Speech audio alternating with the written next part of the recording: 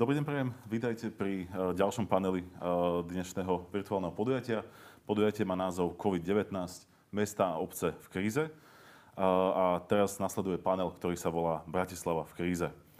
Predtým, ako začneme, by som sa chcel veľmi rád poďakovať hlavnému partnerovi konferencie, a to konferencia Virtual Tech Summit číslo 2 sa koná pod záštitou Banskobystrického samosprávneho kraja.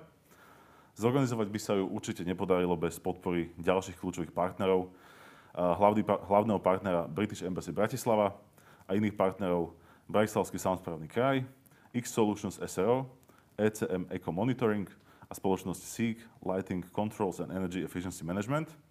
Rovnako sa chceme poďakovať našim podporovateľom Mestskej časti Bratislava Staré mesto, Upcoming Tell Your Story, firme Unwell, Slido, firme Superstany a Go Up Online Agency. Predtým, ako začneme, treba povedať, že organizátor tohto podujatia organizoval takmer 15 podobných klasických konferencií a jednoducho táto situácia celému sektoru ukončila podnikanie a v momentálnom kontexte vláda príliš na tento typ podnikateľov nemyslí. Preto bola aj založená platforma s názvom Iniciatíva pre podporu organizátorov podujatí. A preto by som možno rád tak začal s tým, že je potrebné podporovať tieto organizácie, nakoľko sa nejedná len o samotného organizátora, ale je to celý ekosystém organizátorov, kam patria aj dodávateľia, kreatívci a podobne.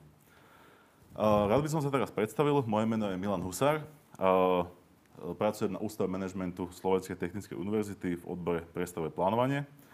Verím, že sa vám aj predchádzajúci panel páčil. Pripojili sa nám ľudia nielen zo Slovenska, ale z celého sveta. Účastníkmi boli primátori, viceprimátori z rôznych európskych, ale aj svetových miest. Chcel by som teraz privítať našich dnešných hostí tu na štúdiu. Začnem dámou pani Zuzana Aufrichtová, starostka Mestskej časti Bratislava Staré mesto. Dobrý deň, prajem. A pána Michala Drautovana, starostu Mestskej časti Bratislava Rača. Dobrý deň a ďakujem za pozvanie. Ďakujeme, že ste si našli čas. A rovnako by sme mali mať dvoch virtuálnych účastníkov. Máme tu pani Danu Čahojovú, starostku Mestskej časti Bratislava Karlova Ves. Dobrý deň. Dobrý deň, ďakujem pekne. A pani Lucia Tuleková Henčelová, starostka Mestskej časti Bratislava Rusovce. Dobrý deň, zdravím všetkých. Veľmi pekne ďakujeme aj vám. Témou dnešnej diskusie je Bratislava v kríze s podtitulom Čaká Bratislavu najťažší rok v jej histórii. Cieľom je diskutovať so starostkami a starostami mestských častí, čo táto kríza priniesla, s čím zápasili a s čím zápasia, pred akými úlohami stoja a najmä, čo ich táto kríza naučila. Rovnako kolegovia z Ines častokrát hovoria, že každá kríza je príležitosťou pre akési napravenie nejakého nepriaznivého stavu a preto by sme sa mali venovať aj téme, čo sme sa naučili a ako túto krízu vieme otočiť a niečo z nej ďalej vyťažiť. A posledná taká téma by bola, že či nám súčasné opatrenia dokážu pomôcť pripraviť sa na druhú, prípadne tretiu vlnu tejto pandémie. Predtým, ako prejdeme k otázkam, by som ešte chcel vyzvať našich divákov, našich poslucháčov. Ak máte nejakú otázku, môžete sa takisto zapojiť prostredníctvom platformy Slido, ktorú by ste mali by ste mať tú možnosť na svojich obrazovkách. Čiže začal by som prvou takou otázkou. Čaká Bratislavu najťažší rok v jej histórii? Každá kríza prináša so sebou otvorené otázky a akým spôsobom, kto zaujme stanovisko k tej kríze, dokážu byť subjekty, ktoré z krízy vedia vyťažiť, dokážu byť subjekty, ktoré kríza položí naozaj až tak, že sú v situácii, kde nevedia vlastne obstať a tú svoju pozíciu na trhu alebo v realite obhájiť. Ja si myslím, že hlavné mesto má špeciálnu pozíciu medzi všetkými mestami v Bratislave, teda na Slovensku. A preto je dôležité pozerať, že tie úlohy, ktoré Bratislava zastáva, budú musieť byť za každých okolností, či teda bude kríza, mimoriadny stav, núdzový stav, alebo dopad tej krízy, bude si ich musieť vedieť ustať. Preto je dôležité teraz pozerať na to, že tie riešenia, ktoré musíme hľadať, musia byť spoločné. Verím, že sa neblízka na horšie časy, ale na lepšie časy. Začala sa búrka, ktorá je tiež teda symbolom toho, že áno, zmeny sú súčasťou života, treba sa nezlaknúť a prijať také riešenia, ktoré posúvajú dopredu a nie so strachom zostanú stáť. Či už teda predstavitelia samospráv, ale rovnako aj subjekty, ktoré v ňom pôsobia v tom meste a takisto aktéri, ktorí sú v tom meste, aj obyvatelia. Ďakujem pekne.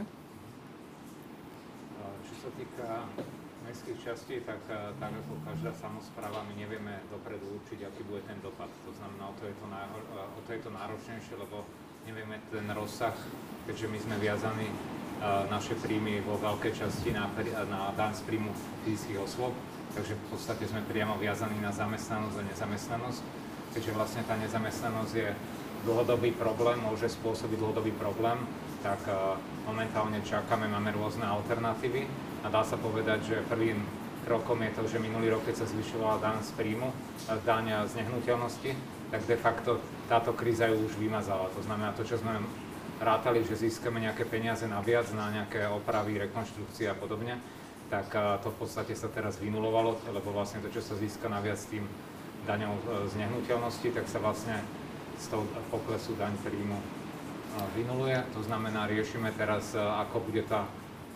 aký bude ten mínus, že či budeme musieť naozaj začať iba kúriť a svietiť, ako sa hovorí, alebo či ostane priestor aj na ďalšie investície. Ďakujem pekne.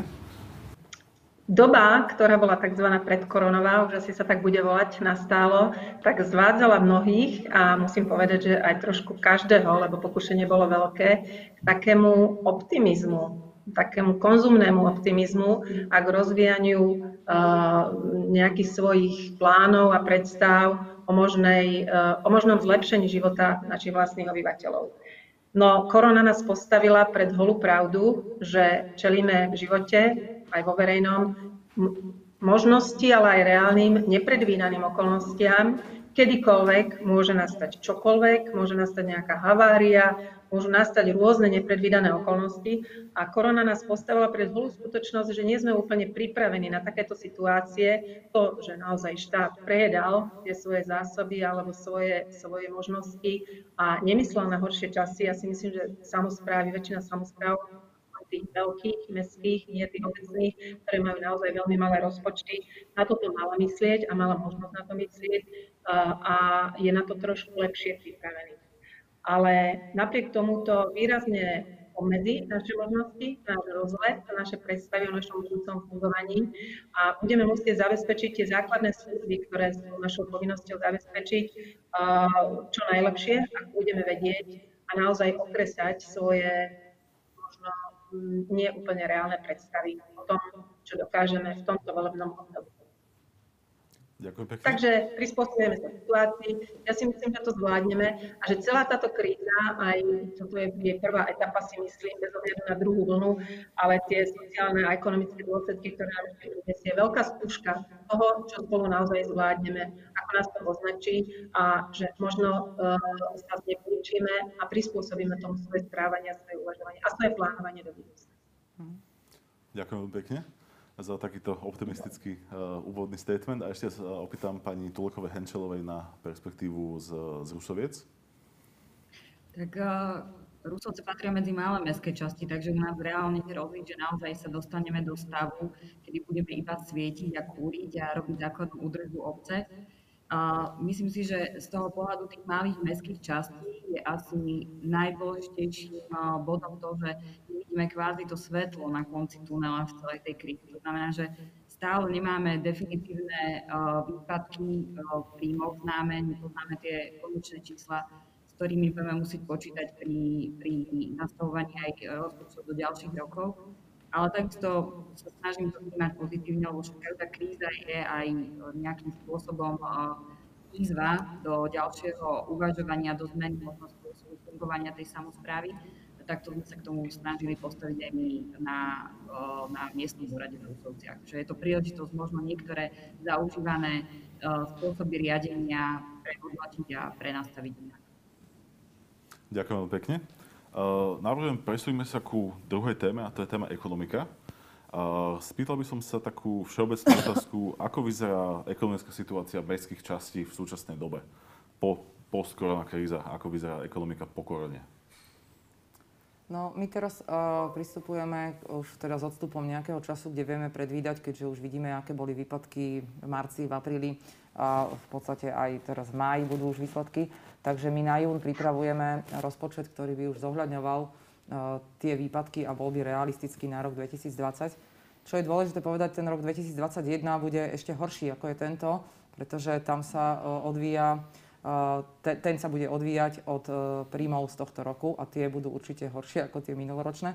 Takže samosprávy čaká ešte ťažší budúci rok, ako je tento. A práve tento by, ako som povedala v tom prvom vstupe, mali obce využiť na to, aby optimalizovali ten svoj proces, ktorým fungujú. Viem to povedať na príklade toho, že rok, odkedy som teda ako čerstvo zvolená starostka, sa snažila zaviesť nové metódy práce na úrade miestnom. Nebolo možné vlastne tých úradníkov, ktorí vedeli poskytovať odborný, dobrý výstup, ale nebolo možné ich presmerovať na nové technológie. Prišiel COVID a za 2 týždne všetci boli schopní sa pripojiť, zadávať úlohy, kontrolovať úlohy. Zrazu sú tie procesy na tom úrade oveľa lepšie zdieľané, oveľa lepšie sledované a tá spolupráca je zrazu ďaleko efektívnejšia. A tiež sa ukázalo, že keďže boli obmedzené časy z dôvodu mimoriadnej situácie a tých obmedzení, ktoré vyplývali z toho, tak za 4 hodiny ten úrad vedel poskytnúť v podstate, áno, bolo možno trochu menej podnetov, ale v zásade vedel poskytovať prevádzku. Takže tá efektivita je možné ju naozaj veľmi zhustiť a toto sú tie úlohy, ako dokážu samosprávy naskočiť na tie moderné systémy správy, či už teda verejných vecí, alebo aj tie, čo sa dajú preniesť zo súkromného sektora. Ďakujem. Toto isté inak, čo sa týka tej efektivity, je vidno aj v univerzitnom prostredí. Veľa vecí, ktoré dlho jednoducho neboli možné, nedalo sa, zrazu situácia prinútila a je to zrazu možné. Nech sa páči, pán Bertovan? Čo sa týka mestskej časti Rača, tak máme taký jeden problém, ktorý riešime dosť zásadný. Mestská časť má nedostatok tried základných škôl, a samozrejme aj materských, ale základné školstvo je povinné. To znamená, my musíme v nasledujúcich rokoch vytvoriť 25 tried, čo je obrovská investícia, ktorú riešime. Je to v podstate najväčšia investícia v dejinách Rače po 90. roku, ktorá je potrebná v rámci financií a do toho nám padol tento COVID. To znamená, nám ako keby problém, ktorý musíme vyriešiť, lebo ako obec máme povinnosť zabezpečiť školskú dochádzku deťom, ktoré tam majú trvalý pobyt. Musíme vyriešiť tak, aby jednoducho samospráva mohla naďalej fungovať a mohla aj ďalšie investičné a bežné výdavky prevádzkovať a mohlo to všetko fungovať. Takže ja osobne si myslím, že samosprávam by veľmi pomohlo, keby práve tá investičná časť, to znamená buď budovanie materských základných škôl, opravy a podobne, alebo vybavenie novými technológiami a podobne materských a základných škôl by bola vlastne časť, ktorú by nám pomohol prefinancovať štát. To znamená, že na základe nejakých špeciálnych víziev by sme vedeli zaplatiť tieto naše projekty, ktoré máme po mestských častiach a tým pádom by sme jednak zmodernizovali tie školy, vytvorili by sa miesta. Rodičia by mali viac miest v škôlkach, pretože to je kľúčové takisto pre ekonomiku, aby tie deti mohli byť v škôlkach a teda aj v školách.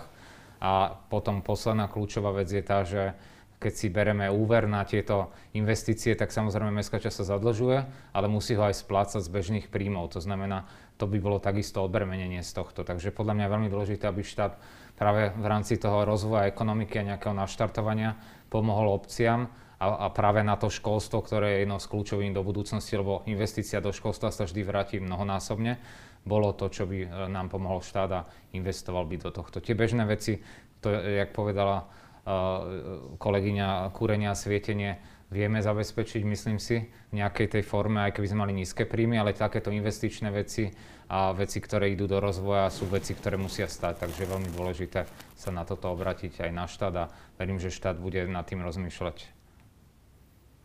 Ďakujem pekne. Aká je situácia v mestských častiach Karlova Ves a Rusovce?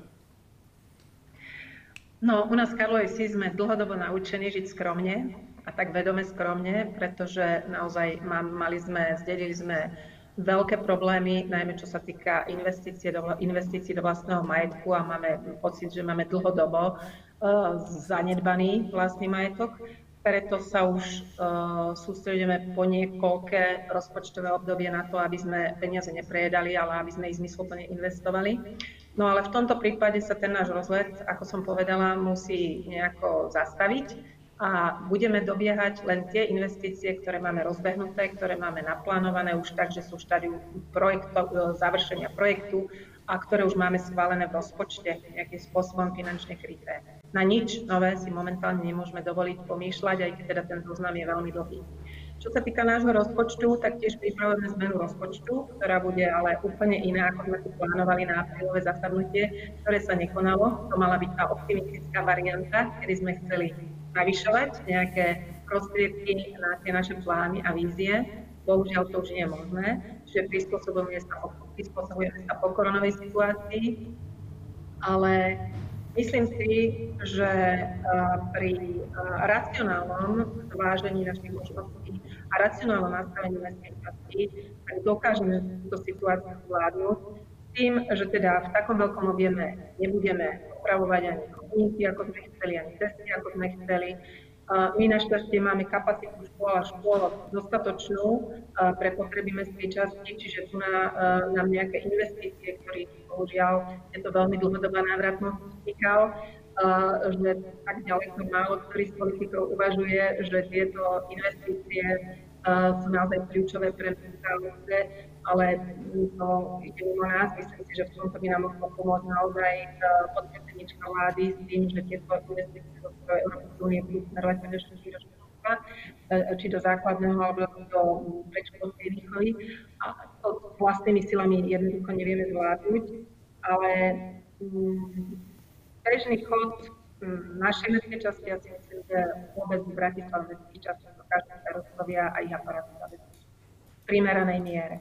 No, tento rok nám napríklad v kraje nebola taká zima tuhá, ako sme sa obávali, nesnežilo toľko, niečo sa ušetrilo na zimnej údržbe. Momentálne veľmi suché obdobie, čiže aj ocenie nebolo také intenzívne ako iné roky. Každá úspora je dobrá, efektívniť, zracionalizovať od úradov tak, aby teda ukázalo sa počas korony, ktoré pozície sú dôležité, ktorí pracovníci sú potrební, kde sú naše zraniteľné miesta, kde potrebujeme najviac posilniť.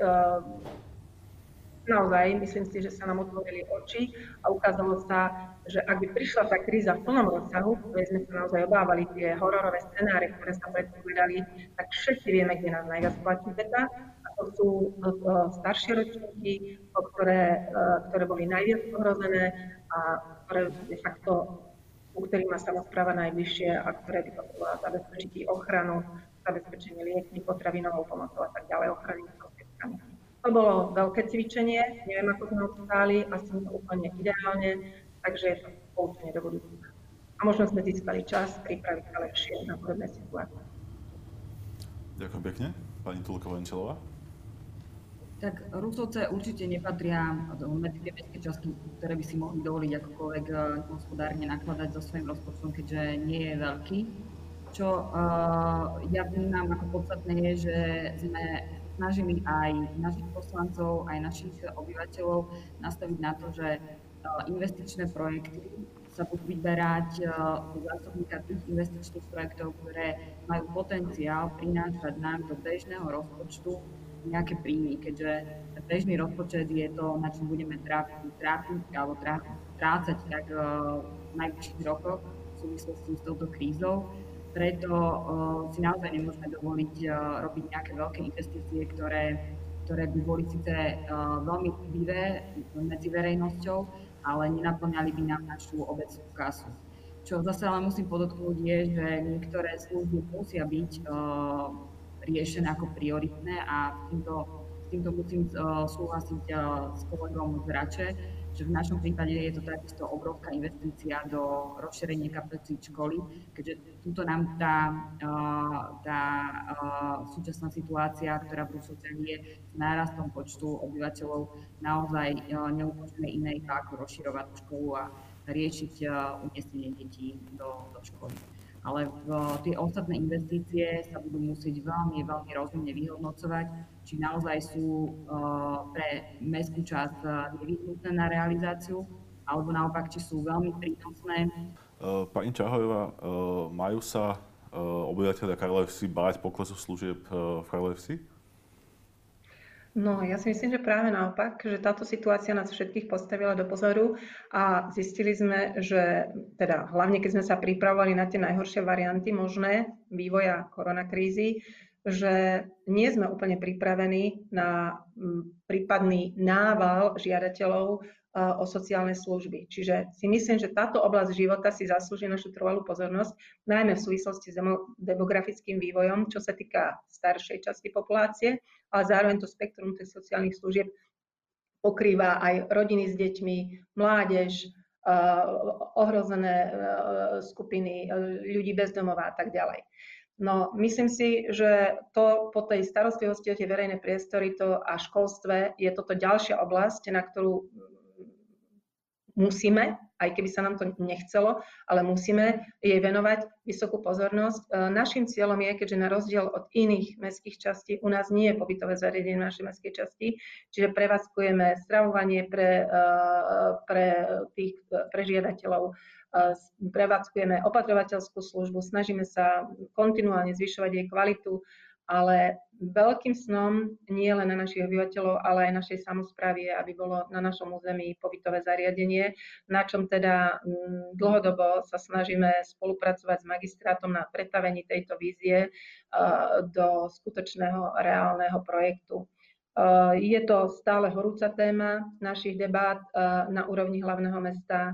Ja verím, že sa aj v tomto roku posunieme ďalej. Máme pripravenú lokalitu, máme predstavu, čo by sme chceli a dúfam, že sa to podarí aspoň v tomto volebnom období dotiahnuť do finálneho projektu, aj keď už nie sú v skutočnej realizácii, to asi nebude možné. Ale tu nás nepustí realita, myslím si, že všetci sme na tom rovnako. Bratislava má nedostatok, absolútne nedostatočnú kapacitu pobytových zariadení, takže toto je naša spoločná úloha a my sme si ju osvojili v Karlohejsi a na tomto budeme naozaj stále trvať a presadzovať túto myšlienku, aby u nás na Božskej ulici sa takéto zariadenie vybudovalo. Je ešte na téma diskusie, že konkrétne ktoré služby budeme poskytovať, tak aby to bolo aj ekonomicky únosné, aby sa to zariadenie uživilo, pretože všetko stojí veľmi veľa peňazí. Máme nejako nastavené zákony o sociálnych službách, nejaké kapacity týchto zariadení, čiže všetko toto treba zobrať do úvahy. Zároveň aj tú pokoronovú situáciu, čiže teda nie prostriedkov navyše, vôbec nikde, a nájsť nejakú formu spolupráce mesta, obce, našej mestskej časti, možno župy, možno súkromného partnera a nájsť spôsob, aby také zariadenie bolo aj v Karlovejsi čo najskôr. Ďakujem pekne. Poprosím ešte pani Tulekovú o možno krátku reakciu. V Rusovciach nefungujú ani jasle, ani denný stacionár, ani žiadne pobytové zariadenie pre seniorov. To je možno spôsobené tým, že ešte takých 5-6 rokov dozadu sa naša mestská časť vnímala skôr ako nejaká prespáváreň a veľmi veľa obyvateľov trávilo väčšinu svojho času denného mimo svojho bydliska, naozaj tu chodievali iba prespávať, ale v posledných rokoch evidujeme aj na našej škole a na počte žiakov, ktorí sa nám hlásia do ročníkov, že jednoducho naozaj tie kapacity u nás v škole nie sú postačujúce ani len prijať našich vlastných s trvalým pobytom v Rusovciach. A myslím si, že rovnako sa tak bude pretavovať aj do tých sociálnych služieb pre vyššiu vekovú kategóriu. Takže takisto máme ambíciu v budúcnosti nejaké pobytové zariadenie otvoriť a poskytnúť túto službu pre našich obyvateľov, ale naozaj to momentálne spadá do kategórie nejakej vízie a projektová dokumentácia ani nie je momentálne v nejakom štádiu prípravy. Myslím si, že v tomto musím súhlasiť s Michalom a tiež si myslím, že legislatíva vo veci alebo smerom k samosprávam by mala byť nastavená tak, aby nebola limitujúca iba pre naše funkčné obdobie, ale aby naozaj nejaký investičný plán pre tie obce a následné jeho pretavenie do rozpočtov miestnych samospráv reflektoval širšie obdobie, ako je iba naozaj to funkčné štvoročné. Aby naozaj kdokoľvek, kto príde po nás, bol nejakým spôsobom zaviazaný k tomu, aby tak, ako sa to územie rozvíja a ako je nastavený investičný plán, obce ďalej aj pokračovalo v týchto projektoch. Ďakujem veľmi pekne všetkým za reakcie. Pomaly sa presúvame do druhej polovice tohto panelu. Máme tu ďalšiu otázku od divákov. Otázka znie, či mestské časti zvažujú odpustenie poplatkov, dane za terasy MSP. Ja by som to možno trošku rozšíril. Keby ste možno mohli povedať, že aké nástroje alebo aké iné takéto možnosti plánujú alebo možno len zvažujú mestské časti práve pre svojich podnikateľov. Je napríklad, že Viedeň uvažuje nad tými vouchermi pre jednotlivé rodiny a tých nástrojov je samozrejme pomerne dosť, ale je tam aj veľký limit, čo finančný a samozrejme aj kapacitný. Myslím, že toto je téma, ktorá už bola a je aj teda dostatočne verejne pretriasaná. Každá obec, ako sme povedali, má povinnosť robiť tie kompetencie, ktoré má primárne dané, či už samosprávne alebo prenesený výkon. Keď sa na Starom meste, ktoré je centrálnou mestskou časťou, realizuje návštevnosť, je to úplne prirodzené, že tu máme veľa návštevníkov. A naozaj zo skúseností tie terasy sú nie v takom pomere navštevované staromešťanmi, ktorí potrebujú mať školy, škôlky, sociálne veci, opravené chodníky, udržiavanú zeleň, ako bolo povedané. My sme si v rámci finančnej analýzy dali spracovať, že príjem alebo daň za prenájom verejného priestranstva na terasy predstavuje pomerne podstatnú zložku rozpočtu ako bežných príjmov. A tak, keďže to je tak dlhodobo nastavené, iné mestá krajské fungujú z poplatku alebo tiež z dane za prenocovanie. Tá vytvára nejaký balík, dobrý hospodár vytvára z balíka rezervu. Tá rezerva sa dá práve v zlých časoch alebo v časoch krízy využiť.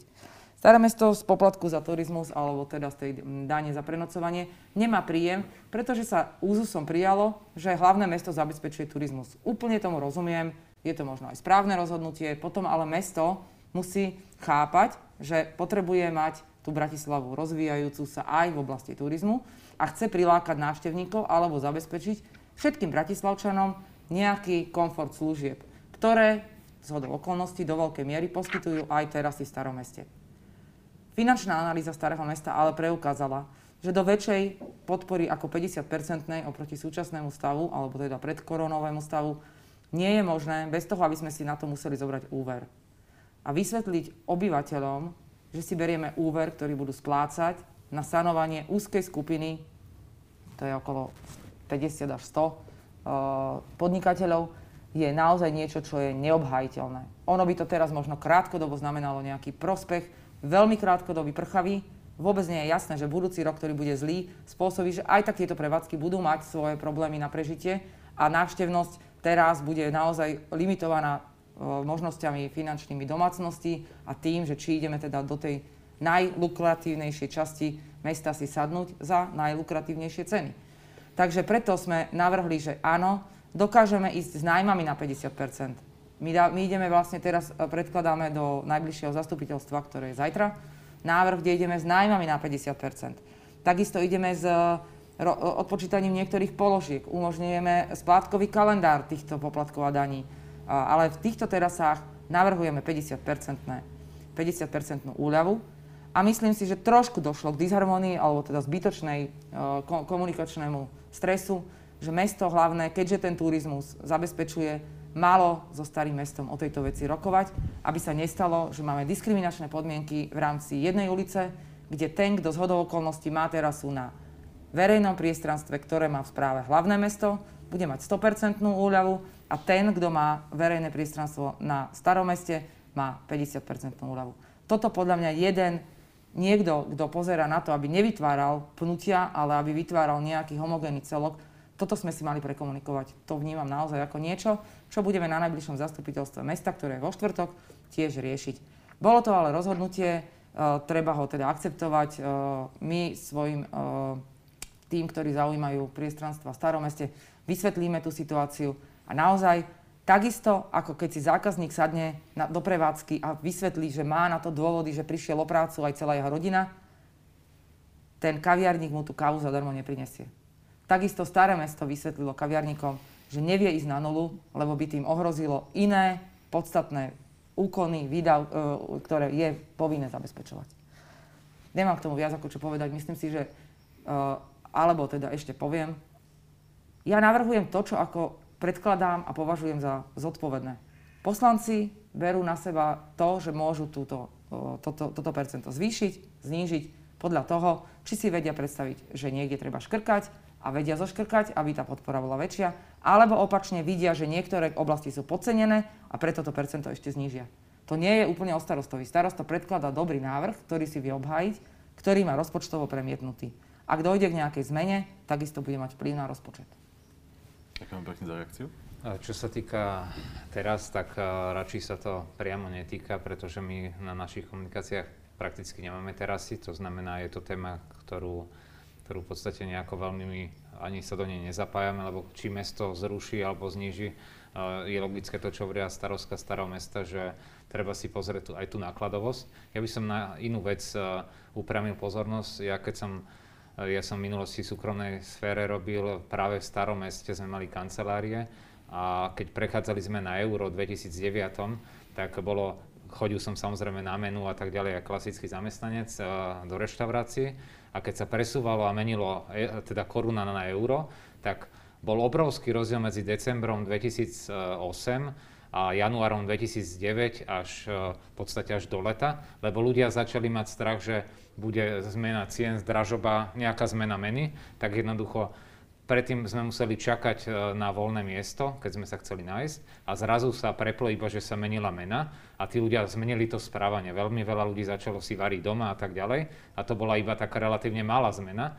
Teraz je dosť veľký predpoklad, že kvôli poklesu turizmu, poklese kúpnej sily a takisto aj poklese ľudí, ktorí budú sa jednoducho stravovať v tých reštauráciách, tak možno ani tie terasy nebude treba, pretože keď sa teraz tomu chápem, lebo sú tie obmedzenia, tie stoly oddelené, ale keď budú tie stoly opäť možné byť vnútri a v tom rozpoložení, alebo ako bolo v minulosti, tak jednoducho je možné, že tie terasy ani nebude treba, lebo jednoducho tých klientov bude tak málo, alebo budú iba na tých terasách. To znamená, je to téma, že naozaj tie reštaurácie, ich chápem, aj tých zamestnancov, aj tých majiteľov, ale je to naozaj, aj keď nechcem to povedať tak tvrdo, ale musím povedať, že je to vec, ktorá je až podružná, pretože sú ľudia väčšinou riešia oveľa dôležitejšie veci, keď prídu o prácu, ako že či pôjdu na menu alebo pôjdu do reštaurácie. A to znamená, v 90. rokoch si pamätáme, že krčmy, reštaurácie a podobne bolo v Bratislave relatívne dosť málo. Väčšina mestských častí nemala skoro žiadne. My sme v Rači v podstate celé 90. roky nemali žiadne takéto nejaké reštaurácie, boli tam krčmy samozrejme. To znamená, je možné, že práve tieto prevádzky bude ich oveľa menej. Takže je otázne, že či ten trh sa podporí tým, že sa im odpustia úplne terasy, lebo oni vlastne tie terasy, keď im nebudú rentabilné, tak nebudú mať. Takže skôr je dôležité, aby práve jak v Starom meste bol nejaký podiel 50% a tí silní, čo naozaj majú tú silu, aby prežili túto krízu, tie reštaurácie, tak tie prežijú, ale tie slabé aj tak neprežijú. Môžu mať aj zadarmo terasu a môžu mať aj na celé ulice terasu, neprežijú. To znamená, treba povedať, že áno, vyčistí sa trh a reštaurácie majú tú smolu, že všade na svete sú tie prvé, ktoré sa čistia. Vidíte, to je podľa toho, ako krachujú, veľmi často sa menia nájomcovia v tých priestorov, takže to je naozaj veľmi flexibilný trh a áno, je možné, že niekoľko rokov bude oveľa menej reštaurácií a potom sa to znova ako rozkvitne a bude to všade. Takže treba naozaj o tomto hovoriť, lebo to není biznis, ktorý by mal byť nejak špeciálne chránený. Ja osobne si myslím, že napríklad matky, samoživiteľky alebo s malými deťmi, to sú kategórie, ktoré sú oveľa dôležitejšie ako krčmy. To znamená, krčmy sú veci, ktoré to je voľný čas, to je nejaký leisure, ktoré v podstate je pridaná hodnota, ktorá keď máte peniaze, jete, keď nemáte, tak prežijete bez toho. Takže naozaj by som túto tému tak nerozširoval, ako sa o nej hovorí, že je to určitým spôsobom hlavne PR, že áno, odpustíme terasy, ale dotkne sa, ako hovorí pani starostka, iba veľmi malého počtu ľudí to. Skôr sa to dotkne tých samospráv, a teda hlavne Starého mesta, ktoré má obrovský podiel z tých príjmov, takže to je naozaj veľmi dôležité, čo tomu povie Staré mesto. To znamená, ja súhlasím s tým, že by mestské časti mali stanoviť a všetko, čo je zadarmo, nie je dobré. To znamená, čokoľvek je zadarmo, potom vystá otázka, že keď mesto dá zadarmo terasy, že či teda budú neobmedzené terasy, lebo keď vlastne terasy budú mať niekto bez povolenia alebo ich rozšíri, tak keď ich má zadarmo, tak si ich iba dá, že má metráž ešte väčšiu, lebo má zadarmo. Hej. Takže je to naozaj dôležitá téma, ale teda hlavne v Starom meste, u nás ani nie. Ďakujem pekne. Opýtal by som sa ešte pani starostiek Karlovej Vsi a Rusoviec, či vaše mestské časti uvažujú nad nejakými formami podpory svojich podnikateľov? Dám teraz prenos pani starostke Rusovec, nech sa páči. Ďakujem. V Rusovciach prevládala individuálna bytová výstavba, to znamená, že problém s terasami a s nájmami teras takisto neevidujeme. Máme tu jedno v podstate také zariadenie, cukráreň, ale tam je to bez problémov. A čo sa týka ostatných nejakých úľav pre miestnych podnikateľov, tak zatiaľ musím povedať, že ideme v režime individuálnych konzultácií a možnosti zistiť, či naozaj je nevyhnutné odpustenie nájmu, prípadne do akej výšky. Väčšina z tých nájomcov má realizovanú tzv. Zábezpeku na nejaké 2 mesiace. To znamená, že sme sa predbežne rozprávali a aj dohadovali s nimi, že by tá zábezpeka bola použitá na nejaké preklonovacie obdobie. Ale v tomto prípade musím povedať, že aj ja patrím medzi tých starostov, ktorí pristupujú v takýchto veciach veľmi racionálne. Nie je to o tom, že by som nechcela tým ľuďom výjsť v ústrety, ale takisto nám ako samospráve nebude nič odpustené. To znamená, že nie len čo sa týka financií smerom od štátu k nám, ale ani od obyvateľstva smerom k nám. To znamená, že tí ľudia veľmi rýchlo zabudnú, čo tá kríza pre nás znamenala a budú vyžadovať niektoré služby aj naďalej, aby boli realizované. A na to si naozaj nemôžeme dovoliť len tak beztrestne alebo nezodpovedne zvažovať to, že principiálne odpustíme 100% nájmu našim nájomcom. Možno je naozaj čas na to, aby sme prehodnotili to, či tie priestory pri nejakej forme drobnej investícii nevieme prenajať potom niekomu inému, alebo naopak hľadať nájomcov aj v iných radoch, ako momentálne tie prevádzky využívajú. Ale naozaj by som povedala, že v Rusovciach k tomu pristupujeme individuálne, tých prípadov nie je toľko ako vo veľkých mestských častiach. Ďakujem pekne. Poprosím ešte pani starostku Čahojovú o takisto krátku reakciu. Krátko. My v Karlovej Si nemáme veľa lukratívnych priestorov vo svojom vlastníctve, ktoré by sme mohli prenajímať. Väčšinou sú to teda školské objekty, ktoré sú v prenájme, ale takých drobných podnikateľských prevádzok, ktoré máme, tak sú to väčšinou v parteroch bytových domov. V poslednom čase sme zaznamenali niekoľko výpovedí z týchto nájmov práve pre neschopnosť tých nájomcov zabezpečiť si ten svoj predmet podnikateľskej činnosti tak, aby bol nejaký ekonomicky zaujímavý pre nich a aby nedoplácali, aby nepodnikali so stratou. Obávame sa však, že a je tu, myslím si, že reálna obava, že keď nám niektoré tie podnikateľské ako keby prevádzky zaniknú pre neschopnosť platiť nájom, takže my nenájdeme nových nájomcov, ktorí by mali záujem o obsadenie týchto už dnes nie veľmi lukratívnych priestorov, preto budeme sa k tejto problematike v celej šírke veľmi dopodrobná venovať. My ešte máme zastupiteľstvo ďaleko, bude až v júni, pripravujeme komplexný materiál, lebo hromadíme naozaj veľké množstvo žiadostí o odpustenie nájmu.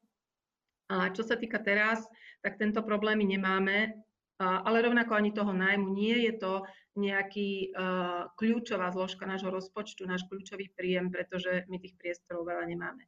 Čo sa týka teraz, tak väčšinu teraz, ktoré existujú na území našej mestskej časti, rovnako je to na pozemkoch, na nehnuteľnostiach hlavného mesta, čiže my nie sme ani tými, ktorými povolujeme, ani tými, ktorí za to inkasujú. Ale zároveň vítame, keď tie terasy u nás v Karlovej Si sa nachádzajú, pretože boli by sme radi, aby naši obyvatelia trávili svoj voľný čas a prípadne aj posedenie pod holým nebom mali možnosť aj tu a nemuseli cestovať napríklad do Starého Mesta. Takže myslím si, že to je aj obľúbené sedenie na tých terasách viac ako počas letných mesiacov, viac ako v interiéroch nejakých zariadení. Takže určite sú prevádzky, ktoré sú kvalitné, ktoré neznepríjemňujú život susedom a ktoré by sme boli radi, aby zostali zachované. Keď mesto pristúpi k odpusteniu alebo teda k nulovému poplatku na túto sezónu za terasy, tak myslím si, že by bolo nelogické pre mestskú časť Karlovec, aby v tom minime, ktoré my prenajímame, alebo teda ktoré poskytujeme, tak aby my sme vyrúbili poplatok. To by bolo neproporcionálne a pre nás by to malo zanedbateľný prínos. Akože nie je to pre nás taká podstatná zložka rozpočtu. Čiže ja si myslím, že skôr vyjdeme v ústrety tým drobným podnikateľom budú prežívať určite ťažké časy a myslím si, že sú to práve tí drobní, tí, ktorí tu naozaj aj žijú, nielen podnikajú, ale aj bývajú, čiže sú to naši obyvatelia. Ako sa rozhodne zastupiteľstvo, alebo je to v kompetencii poslancov, aby o tom rozhodli, čo sa týka žiadateľov o odpustenie nájomného. Tam určite budeme mať stanovené na posudzovanie nejaké prísne kritériá, na toľko našich poslancov poznáme, my im ich nejaké pripravíme, určite budú predmetom veľmi burlivých diskusí, uvidíme, čo nám naše možnosti dovolia. Doba je ťažká, ale zároveň si vážime každého, kto nejakým solidným spôsobom v našej mestskej snaží podnikať a skvalitňovať svojimi službami na život. Veľmi pekne ďakujem všetkým za reakcie. Ešte by som to predsa len uzavrela. Ja tam úplne rozumiem tomu, že keď je to, že sa to týka 2-3 teras, lebo Ružinov napríklad sa vyjadril, že 3 terasy má na svojich pozemkoch prenajaté, teda ružinovských, iné mestské časti takmer, že 0, takže tam akože prijať niečo koncenzom, že máme to že nás je 16 a iba Staré Mesto. Áno, Staré Mesto je v tomto špecifické, ale čo je ešte možno zaujímavé, tento príjem nie je, že by nebol krytý nákladmi. Akože tie náklady, ktoré vyplývajú zo zvýšenia údržby poriadku, toho, že tam proste sa osadzajú muškáty do kvetináčov, ktoré visia teda na lampách, že úplne iným spôsobom sa musí to spravovať, to územie, aj čo sa týka údržby verejného poriadku, posielania kontrolorov, či sa to dodržiava. Tie náklady spojené s týmto neznamená, že to je zisk. Hej? Že príjem z prenajmu verejného priestranstva by aj s ohľadom na parkovaciu politiku naozaj mal byť iba že jedinečné, krátkodobé opatrenie, ale verejné priestranstvo, keď sa užíva, tak je prirodzené, že v podstate sa za to platí nejaká daň. Ďakujem pekne. Ja si, ak dovolíte, môžem len súhlasiť. Naozaj pani starostka Starého Mesta v tomto má úplne že výnimočné postavenie. S tým naozaj nemožno nesúhlasiť. Veľmi pekne ďakujem. Navrhujem, posúme sa ku ďalšej téme, a to je kríza ako príležitosť napríklad v oblasti dopravy. Preto moja otázka smeruje k tomu, čo spravila kríza pre budúcnosť cyklodopravy z vášho pohľadu.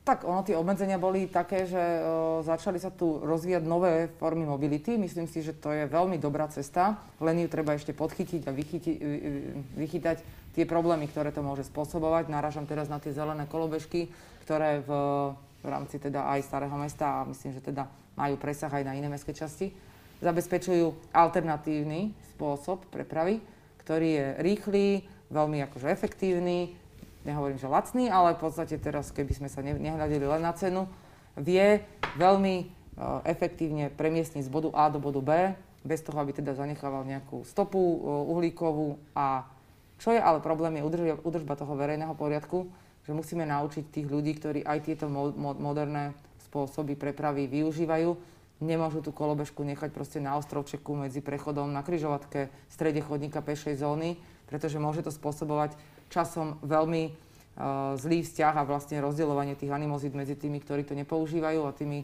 ktorí to používajú a prípadne hovorím naozaj aj ohrozenie bezpečnosti. Takže toto sú tie veci, ktoré treba vychytať. To, že boli dobre rozbehnuté ten bike sharing, myslím si, že ten sa celkom slušne chytil aj na úrovni teda ceny cestovného lístku a taktiež zdieľanie automobilov. V tomto sa tiež udeje určite veľa v rámci mobility a prístupu k tomu, ako sa budeme prepravovať z bodu A do bodu B, koľko dokážeme zvládnuť home officeom, koľko je nutné k tomu, aby sme teda trávili čas v zápche prípadnej alebo v tom čase, kedy sa premiestňujeme. Ďakujem pekne, s týmto sa určite nedá nesúhlasiť, že aj cyklomobilita, jednoducho tieto nízkouhlíkové mobility, jedna vec je infraštruktúra, druhá vec taká tá kultúra, prípadne nejaká etiketa a podobne. Spýtam sa teraz pani starostky, teda pánu starostov týchto mestských častí, ako vidíte vo vašich mestských častiach túto budúcnosť cyklodopravy? Považujete to za impuls pre väčší rozvoj cyklodopravy na vašich územiach? Ak môžem, tak mestská časť Hradča sa dohodla vlastne, že práve od 1. júna spúšťa Antique Bike, ktorý je známy skôr z východného Slovenska, zdieľané bicykle. My sme chceli aj Slovnaft Bike, len ten sa nejako zatiaľ nerozhýbal, aj keď rokovania boli. To znamená, že chceme priamo takto podporiť aj túto cyklomobilitu. Na druhej strane na trošku aj fascinuje tá diskusia o tých zle zaparkovaných kolobežkách Bolt, alebo teda bicykloch, že parkujú na chodníku alebo všelikde, čo sú tie problémy. Samozrejme ich reflektujeme a vidíme, ale treba povedať, že problémy so zaparkovanými autami kdekoľvek po chodníkoch sú x ročné a ten objem je tam oveľa väčší. To znamená, je to v podstate taká téma, ktorá je väčšiná ohľadom využitia verejného priestranstva. Pretože ja osobne si myslím, že keď nejaká kolobežka stojí na chodníku, tak sa dá obísť, ale keď stojí auto, tak s kočárom neprejdete okolo.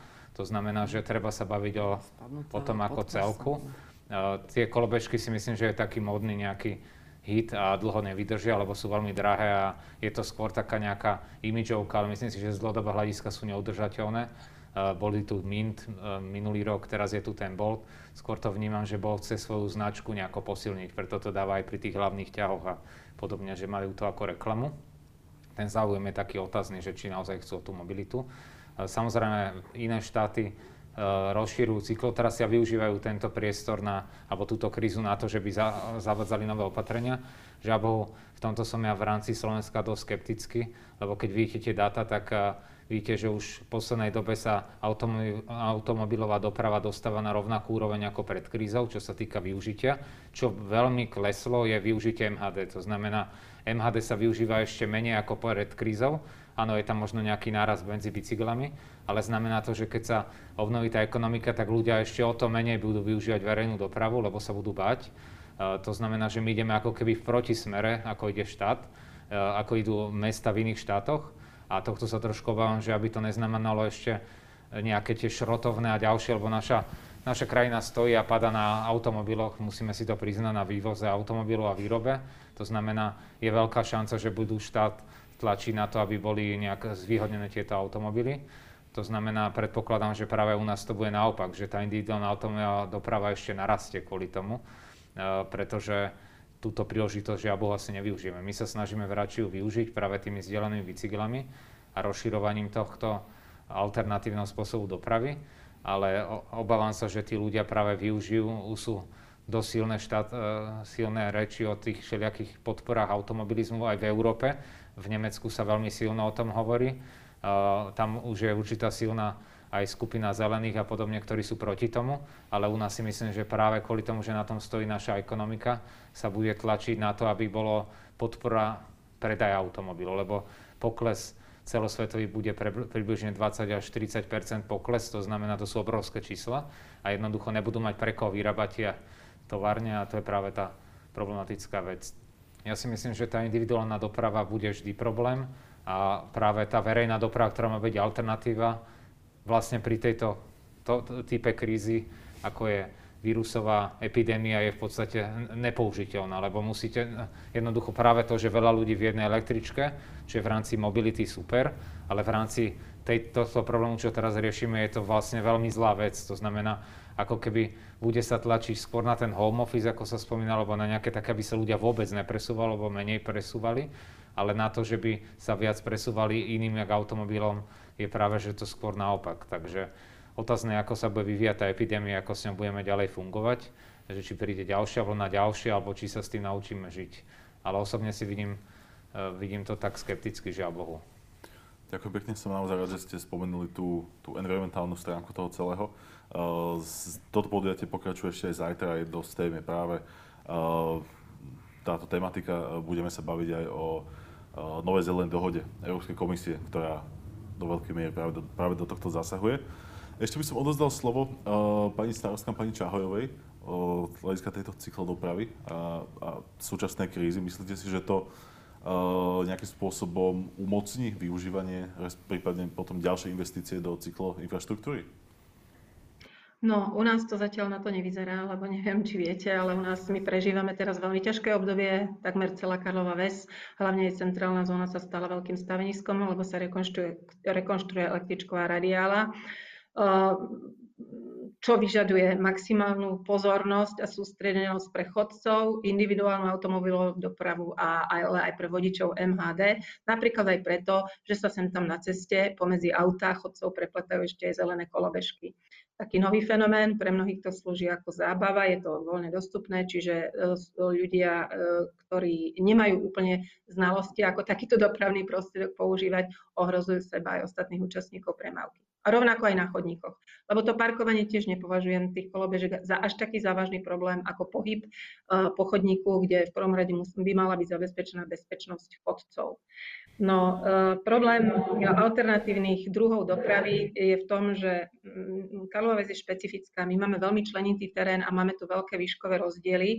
To znamená, že tí naozaj odvážlivci a vytrvalci a tí, ktorí používajú bicykel na cestu do práce a nielen na rekreáciu, tak to sú naozaj ľudia, ktorí musia byť športovo založení a ktorí sú ešte aj odvážni, lebo v súčasnej dopravnej situácii používať bicykel každý deň na cestu do práce naozaj vyžaduje aj veľkú dávku guráže. My tu máme, čo sa ohľadom cyklo dopravy, dlhodobo neriešené problémy a to je napríklad cyklotrasa na nábreží pozdĺž veľkých developerských projektov, kde je zmiešaná cyklotrasa spolu s chodcami, čo je veľmi konfliktná téma medzi chodcami a cyklistami a zatiaľ sa nenašlo dobré riešenie tejto spoločnej trasy. Naposledy myslím si, že sme dostali vyrozumenie z okresného úradu a z Ministerstva životného prostredia o posudzovaní vplyvov na životné prostredie, tiež nebola vyhodnotené požiadavky ani mestskej časti, ani fyzických osôb úplne uspokojivo v prospech cyklistov a chodcov a segregované cyklotrasy, teda vlastne absolútne neuspokojivo. A potom veľký problém, za ktorý považujeme neprepojenie spevnenej časti promenády medzi mostom La Franconi a úsekom od začiatku pri lodenici Tatran, približne tamto niekde končí spevnený úsek, ktorý nie sme schopní, pokiaľ nedôjde k dohode medzi hlavným mestom a majiteľom pozemkov, ktorým je Univerzita Komenského, v nejakej dohode, zámene, odkúpeniu, súhlasu, nie sme schopní realizovať. To sú také ťažko pochopiteľné veci pre bežného užívateľa, napríklad bicykla, že tak dlho trvajú, ale jednoducho to nie je možné realizovať bez toho, aby k takéto dohode neprišlo. To je asi problém úplne že celoslovenský, tak to je, že tam, kde zdanlivo bicyklotrasa bola možná a bezpečná, tak sú neprekonateľné majetkové problémy. To znamená, že mestu nepatria, alebo mestským častiam nepatria pozemky, ktoré by boli na to vhodné. Pokiaľ nedojde k nejakej zásadnej legislatívnej zmene, neviem si ju síce predstaviť, nie som odborník na legislatívu, ale tak na takých miestach, ako je napríklad Karloveska, ktorá je široká, má pomerne rozsiahle úseky prícestnej zelene, aj relatívne široké chodníky, kde by sa naozaj mohli pohybovať všetky vekové kategórie, nielen tí športovaní a trénovaní, ktorí to vytiahnú až na dlhé diely, tak jednoducho nedokážeme im zabezpečiť bezpečný pohyb na bicykloch v Karlovejsi. Lištie údolie je samostatný problém, tam naozaj tiež je veľký pohyb chodcov, rekreantov, aj cyklistov, ale zase napojenie na ďalšie úseky cyklotras nie je dotiahnuté do konca. Aj keď spolupráca s hlavným mestom sa dá povedať, že je kvalitatívne iná, že sa posunula dopredu, ale stále tie viditeľné výsledky ešte sa nedostavili. Ďakujem pekne. Poprosím ešte pani starostku Rusoviec o krátke vyjadrenie sa k tejto téme cyklodopravy. My sme naopak mestská časť na rovine, takže cyklotrasy sú viac ako žiadúce všade naokolo. Navyše sme príhraničná mestská časť, to znamená, že máme našich susedov aj v Maďarsku, aj v Rakúsku, kde sú s budovaním cyklotras podstatne ďalej ako my. Aj tá filozofia nejakej cyklodopravy je naozaj hlavne v tom Rakúsku posunutá úplne niekde inde ako u nás. Takže my určite vítame akúkoľvek možnosť dobudovania cyklotras a napojenia sa hlavne na existujúce cyklokoridory, ktoré umožňujú našim obyvateľom jednak cykloturistiku aj do teda prihraničných oblastí ale zároveň aj napojenie sa na cyklotrasy, ktoré vedú do Starého Mesta a do Petržalky, keďže tá dostupnosť je z našej strany veľmi pohodlná v prípade, že by sa ten rozptyl cyklotrás rozšíril aj do tohto územia. Momentálne viem, že aj pán starosta Uhler z vedľajšej mestskej časti Zjaroviec pripravuje projekt cyklotrasy medzi Rusovcami a Jarovcami, kde okrem takej tej rozšírenia siete cyklotrás je to hlavne aj o dostupnosti pre rodiny, keďže naše dve mestské časti sú tak celkom si myslím, že aj rodine prepojené viac ako možno v iných mestských častiach. No a samozrejme, mestská časť Bratislava Rusovce sa sústredí na budovanie cyklotras tam, kde má vypracovanú projektovú dokumentáciu alebo je projektová dokumentácia momentálne pripravená na nejaké rozpočtovanie. Aj keby sme veľmi chceli, ale do budovania nových cyklotrás momentálne si to nemôžeme z finančného hľadiska dovoliť. To znamená, že tam, kde sú projekty prichystáme, budeme hľadať externé financovanie. Ďakujem pekne. Ja by som sa z pracovných dôvodov ospravedlňujem výšku konferencie kolegov a aj divákov a prajem teda, aby táto konferencia bola úspešná, keď ju budete vyhodnocovať a na kolegov sa teším osobne v stredu. Ďakujem veľmi pekne za vašu účasť a aj za milé prianie. Ďakujem pekne, ceníme si to. Ďakujem teda za reakcie. Opýtal by som sa ďalšiu otázku. Ktoré z týchto opatrení, ktoré boli prijaté za posledné 2,5 mesiaca, si myslíte, že zostanú a premietnú sa do života mestskej časti? Či už možno do života ľudí, a ktoré možno v rámci samosprávy by mohli byť ponechané? Myslím, že som to asi zodpovedala už predtým. Určite ostane ponechané online komunikácia, vedieť zvolať operatívne schôdzu prostredníctvom takéhoto napríklad spojenia. To predtým naozaj bolo ojedinele využívané v samosprávach a teraz to začína byť úplne bežne používané. Takže toto si myslím, že 100% zostane. Rovnako tá otázka, ktorá bola spomenutá, že štátne hmotné rezervy sa nedajú podceniť. Ono, aj keď je dlhodobo pokoj, práve v čase, keď potom nastane nejaká kríza, nedá sa to podceňovať. To znamená, zamestnávateľ má povinnosť zabezpečiť ochranné pomôcky pre svojich zamestnancov, takisto samospráva má povinnosť zabezpečiť ochranné pomôcky pre svojich zamestnancov. Štát zabezpečuje ochranu obyvateľstva ako takého. Tam ani nie je dobré, aby sa to robilo zdvojene. Má to úplnú logiku aj filozofiu, že prečo štát má robiť za štát a za obyvateľov, lebo to obstaráva centrálne, dostane sa na úplne iné jednotkové ceny. Samospráva ako bežný zamestnávateľ má povinnosť teda tých svojich zamestnancov chrániť počas tej pracovnej doby. Štát v podstate tých 24 hodín, alebo teda mimo toho pracovného času, ten zbytok. Určite bude veľa opatrení, ktoré sa ukážu ako efektívne a tie sa ponechajú. Tieto dve som teda vytiahla ako také niečo, čo sa nebude musieť podceniť a niečo, čo sa zavedie ako nové. Ďakujem pekne. Čo sa týka tých základných vecí, tak samozrejme obce budú pripravené do budúcna v rámci civilnej ochrany, budú musieť mať, tak ako spomínala pani starostka, zabezpečenie, čo doteraz vôbec nebolo ani nikde dané. To je jednoznačné. Ja sa skôr obávam a očakávam teda to riešenie nejaké ohľadom škôl a škôlok, lebo teraz vlastne sa nastavil systém, že môže byť maximálne 15 detí v triede, kedy vlastne máme teraz do pondelka urobiť nejaký výber detí, ktoré môžu ísť a nemôžu podľa tých rodičov, ako sú nastavení, pretože ten záujem je výrazne vyšší ako tie kapacity po redukcii štátom.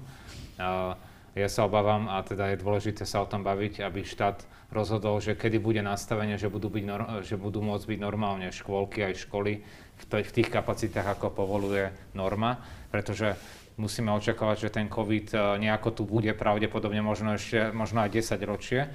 To znamená, že situácia, že vlastne úplne zmizne, asi nebude tak čoskoro.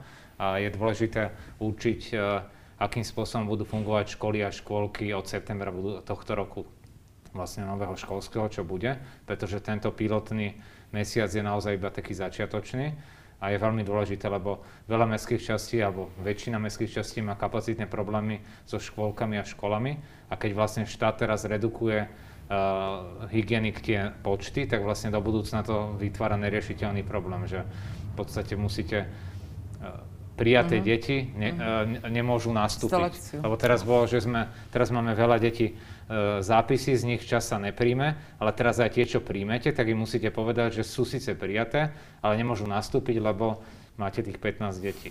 To znamená, to je vec, čo je naozaj dôležité, ako to štát nastaví, pretože napríklad detské ihriska tak nastavili v rámci noriem, že v podstate by museli byť všetky zatvorené. Napriek tomu sme ich otvorili, pretože sme zhodnotili, že vieme to zabezpečiť na nejakej úrovni, ale samozrejme nie na 100%, lebo to by ste po každom dieťati museli utierať každú jednu preliesku a to isté aj v materských a základných školách. To znamená, budeme sa musieť nejak tak nastaviť a ja verím, že pre rodičov bude toto naozaj dôležité to, že tak, jak bolo teraz často problém, že dávali choré dieťa do škôlky alebo do školy, že jednoducho to prehodnotia a budú myslieť aj viac na tých druhých. Ja dúfam, že sa to prejaví aj tak, jak v tých krajinách v Ázii je to časté, kde nosia tie rúška, lebo tam tie rúška alebo v Japonsku a v iných krajinách nosia kvôli tomu, že keď je niekto chorý, aby nenakazil okolie, tak ako on sa nechráni seba, ale chráni okolie. U nás to v podstate nikdy nebolo, keď človek kašľal v električke, tak kašľal a všetkých tam mohol nakaziť. To znamená, ja dúfam, že toto tu ostane. Ale naozaj tie veci, ktoré sme mali nejak nastavené, ako tie home office a podobne, určite niektoré veci budeme vedieť získať a naďalej použiť, ale tí obyvateľia majú aj iné nároky, lebo my môžeme kľudne fungovať na podnety iba cez internet a telefonicky, ale tí ľudia, časť ľudí, nie je ich veľa, ale sú dosť častí práve tí návštevníci úradov, ktorí sa tam dojdú a potrebujú ten osobný kontakt sa možno aj vysťažovať. A ide o to, že či to seknúť, lebo pre nás ako samosprávy bolo najjednoduchšie mať ako keby, alebo aj oveľa efektívnejšie, že by tí ľudia tam nechodili a hodinu nehovorilo som problém, ale napísal by e-mail na 3 riadky, aby sa riešil. Ale toto je asi vec, ktorú my nevieme urobiť, lebo je tu nejaký taký zvykové právo. A to znamená, že niektoré veci sa budeme vrácať naspäť, aj keď sú možno neefektívne, lebo naozaj to pobehovanie tých ľudí, občanov po tom úrade hore-dole momentálne nie je možné, ale budeme ho musieť určitým spôsobom pustiť, lebo tí ľudia sú na to zvyknutí. Takže sú možno veci, lebo my nie sme jak súkromné firmy, že môžeme niečo nastaviť a je to. My musíme aj nejaké také ako keby občianske veci nechať tak, ako sú, aj keď sú možno neefektívne. Ďakujem pekne. Opýtal by som sa ešte pani Čahojovej, že ako to vidíte z perspektívy Karlovej Vsi, ktoré opatrenia podľa vás zostanú jednak pre samosprávu a jednak možno pre život obyvateľov? No, ja by som možno nadviazala na to, čo hovorí kolegovia ešte pred krátkou chvíľkou pán Drotovan, že naozaj aj do škôl sa deti zapísali elektronicky. Sú s tým spojené síce niektoré nevyjasnené veci, ako že napríklad nevieme tak rýchlo očistiť, že do koľkých škôl sa rodič dieťa prihlásil a tak ďalej, že tie čísla získame trošku neskôr, ale šlo to. Áno, urobíme to aj krok späť, lebo naozaj je to významný sviatok, keď rodič ide zapísať dieťa do školy, niekedy aj celá rodina, aj stará mama, aj starý otec, lebo je to krásny deň, ale dá sa to, keď treba. Ja možno by som pripomenula to, že čo hovoril tiež pán Drotovan, že naozaj samosprávy sa v tomto prípade korony krízy ukázali ako veľmi životaschopné a naozaj najbližšie k obyvateľom a že najpružnejšie, aspoň ja z môjho pohľadu sa to tak javí, že najpružnejšie reagovali na požiadavky doby. To znamená, všetci sme boli postavení na rovnakú štartovaciu čiaru, nikto nevedel, čo nás čaká, aké výzvy prídu v nasledujúcich dňoch, ale myslím si, že minimálne na úrovni Bratislavy nás to samosprávy spojilo do takého ako keby krízového veľkého štábu alebo do takej veľmi intenzívnej krízovej komunikácie, kde sme si spoločne radili, spoločne si pomáhali a snažili sa túto situáciu riešiť promptne a príjmať opatrenia čo najskôr.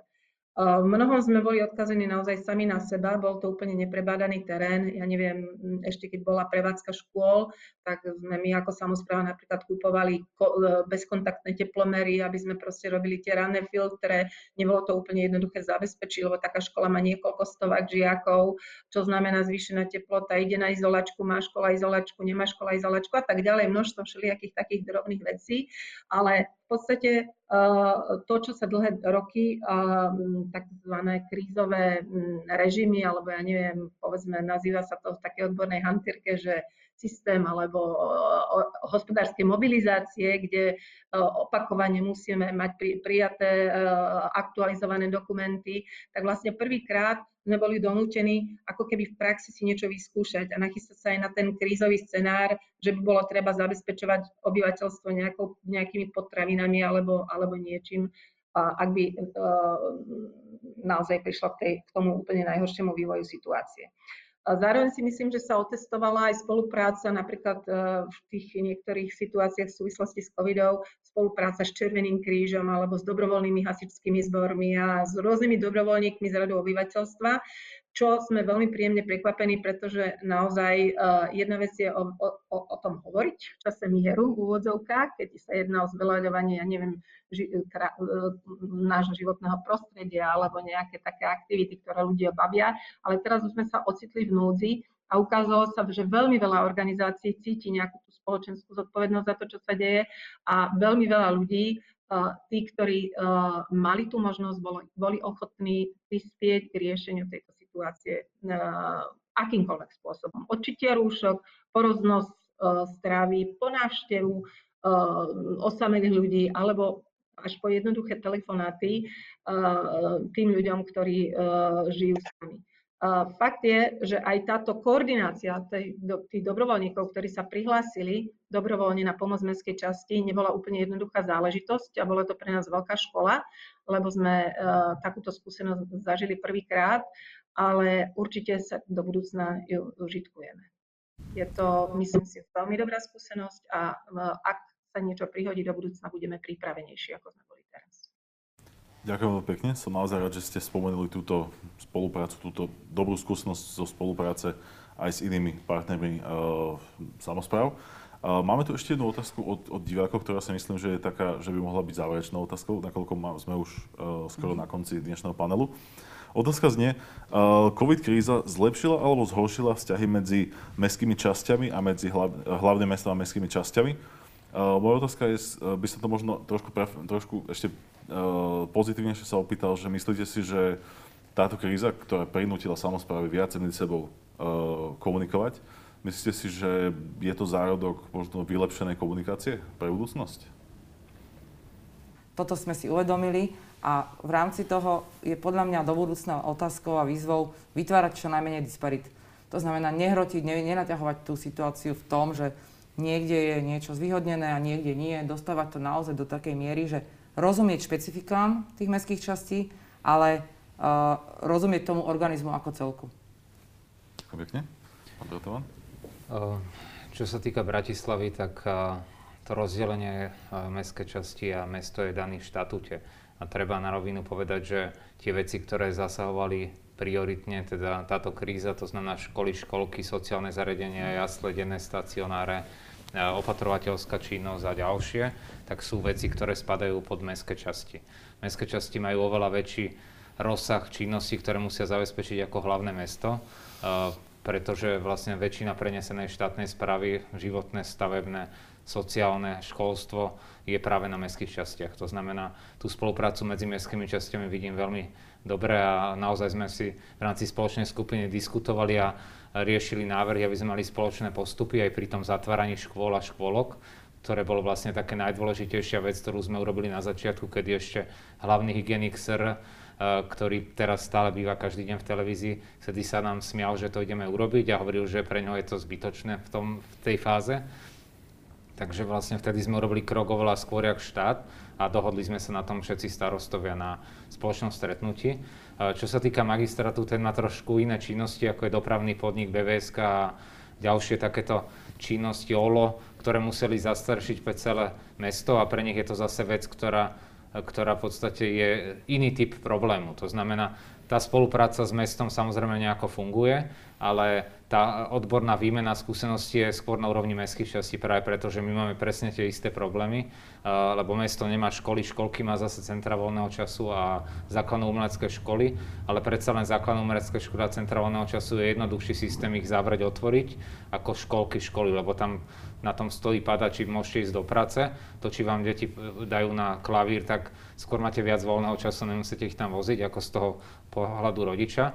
Samozrejme, iný rodič povie, že musí mať teda dieťa viac sa o neho starať, lebo ho nemá práve na tom krúžku. Ale toto sú práve tie veci. Takže ja si myslím, že mestské časti ukázali životoschopnosť. a veľmi často je tu tá diskusia o zrušení mestských častí alebo nejakej redukcii. Ja osobne si myslím, že mestské časti majú zmysel a treba sa baviť o tom, že máme 3000 obcí a v rámci toho, aby bolo efektívne, lebo pod 1000 ľudí asi nie je veľmi efektívne riešiť samosprávu, ale zase na druhej strane nie je ani veľmi efektívne, ako ukázala aj táto kríza, mať samosprávu v x tisícoch ľuďoch, lebo potom práve tá drobná činnosť s tými ľuďmi, tie rúška a ďalšie veci nevie zabezpečiť, lebo dá sa povedať, že Slovensko je 5